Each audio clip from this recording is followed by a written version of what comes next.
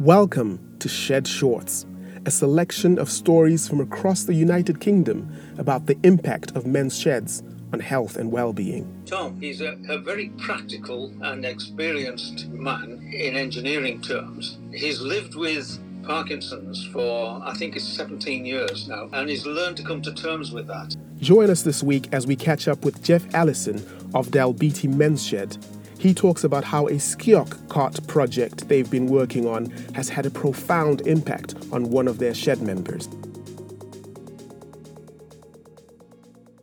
He has a great interest in sharing his skills, doing things. He's like a lot of us. He's a very much a make do and mend sort of guy. We were over a year into the build of the car, and the drawings we had for the car were aspirational drawings. When the guy built his car, he changed things as he went along. We have photographs of the finished car, and there's a lot of things on the finished car that couldn't have been from the drawings. So he obviously he busted it as he went along.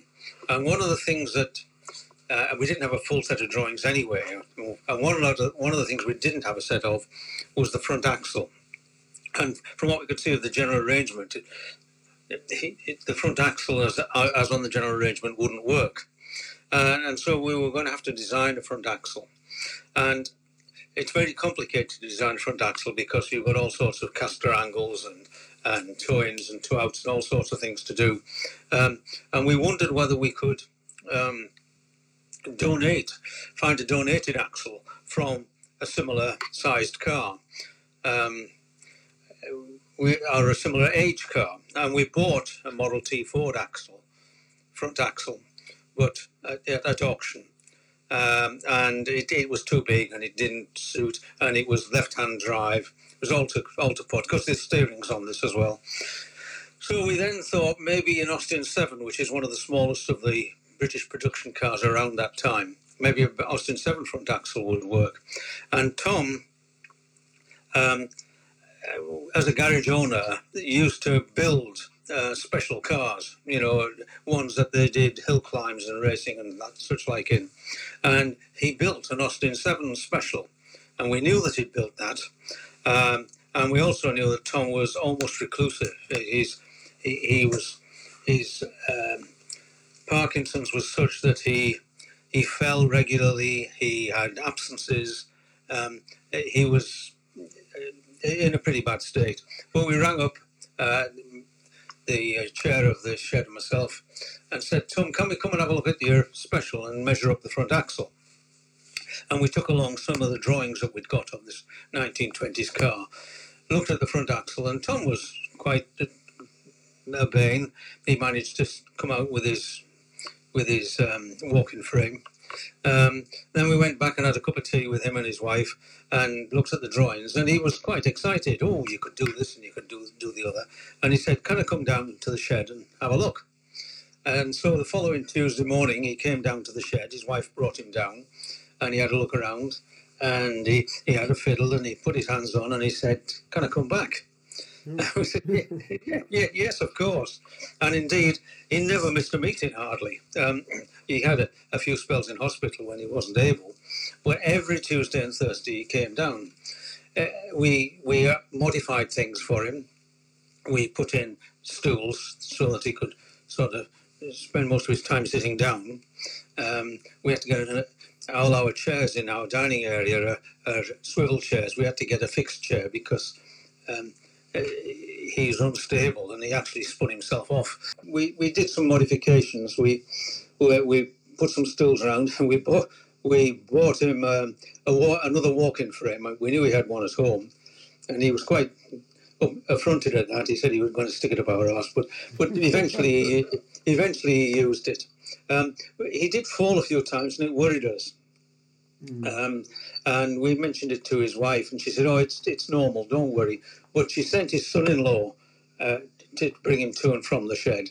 His son-in-law's a retired policeman, and his son-in-law actually became a shed member, and always thereafter attended with Tom. But Tom got really involved, and being a motor mechanic all his life and a garage owner, Tom became a regular. And his wife stopped myself and the chairman at different times in the town and said, "Oh, I'm so glad you've got Tom coming down there. You've turned his life around. He wasn't going out. He was just vegetating. He just sat and watched the TV and slept. And now he can't wait to get out on a Tuesday and Thursday mornings." and that continued from beginning of 2019 until COVID came along. And then, of course, the shed closed down. At around that time, Tom also had a problem. His medication went haywire, as it does now and again. They have to keep reassessing it. And he had to go into hospital. In fact, he had a pacemaker fitted. And he was in and out of hospital quite a bit around March time when lockdown happened, just before it happened and during the early part of it. And when he came home, he was a bit infirm to begin with, but he didn't rally, he didn't brighten up. And I happened to be talking to his son-in-law on another matter, and he said, "Oh, Tom's down. Don't know what it is." He said, "I don't think he'll see Easter." And I said, "Well, look, we'd been shifting various projects out of the shed, and I knew that Tom had 3 big garages next to his house. I said, if he's got space, we could shift the car down there and he could have a tinker on that." Oh, he said, "That would be fantastic." So we did. We shifted the car down, and Tom rallied again. He really blossomed again, and in fact, he ended up working, as he says in the newspaper, where he's working 5 days a week on the car. In fact, he's even working this afternoon because he's not supposed to work in an afternoon. His wife says he should only spend mornings on it, but he's working on it this afternoon. So Tom became enthused, and it became his occupation again. And as he's allowed to have 1 or 2 visitors, the other members of the team, because there's a team of about 6 or 8 normally work the car, but different members of that team, particularly as their different skills were needed, have visited either on one morning or another to help Tom along.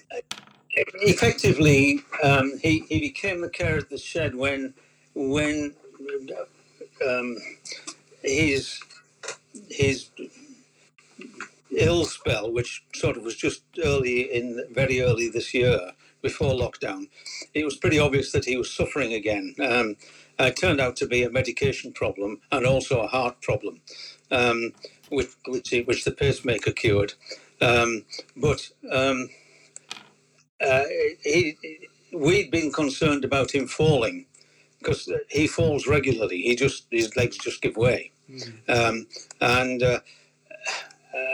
He'd fallen at home one time, and the bruises were horrendous, because he has on blood thinners and all sorts of things. And we'd expressed concern to his wife about that, and she said, "Well, look, for the next week or 2, I'll get Si, that's his son-in-law, I'll get Si to bring him down and stay with him."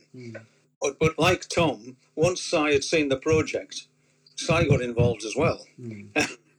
So he became a member.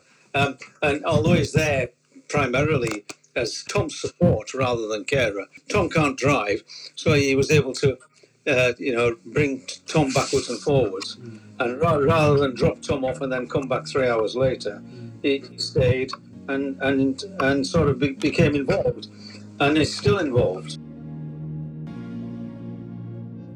A huge thank you to Jeff Allison and the Dalbeattie Shed for that inspiring story. If you would like to learn more about men's sheds in the UK, do visit us at www.mensheds.org.uk. Until next time, happy shedding.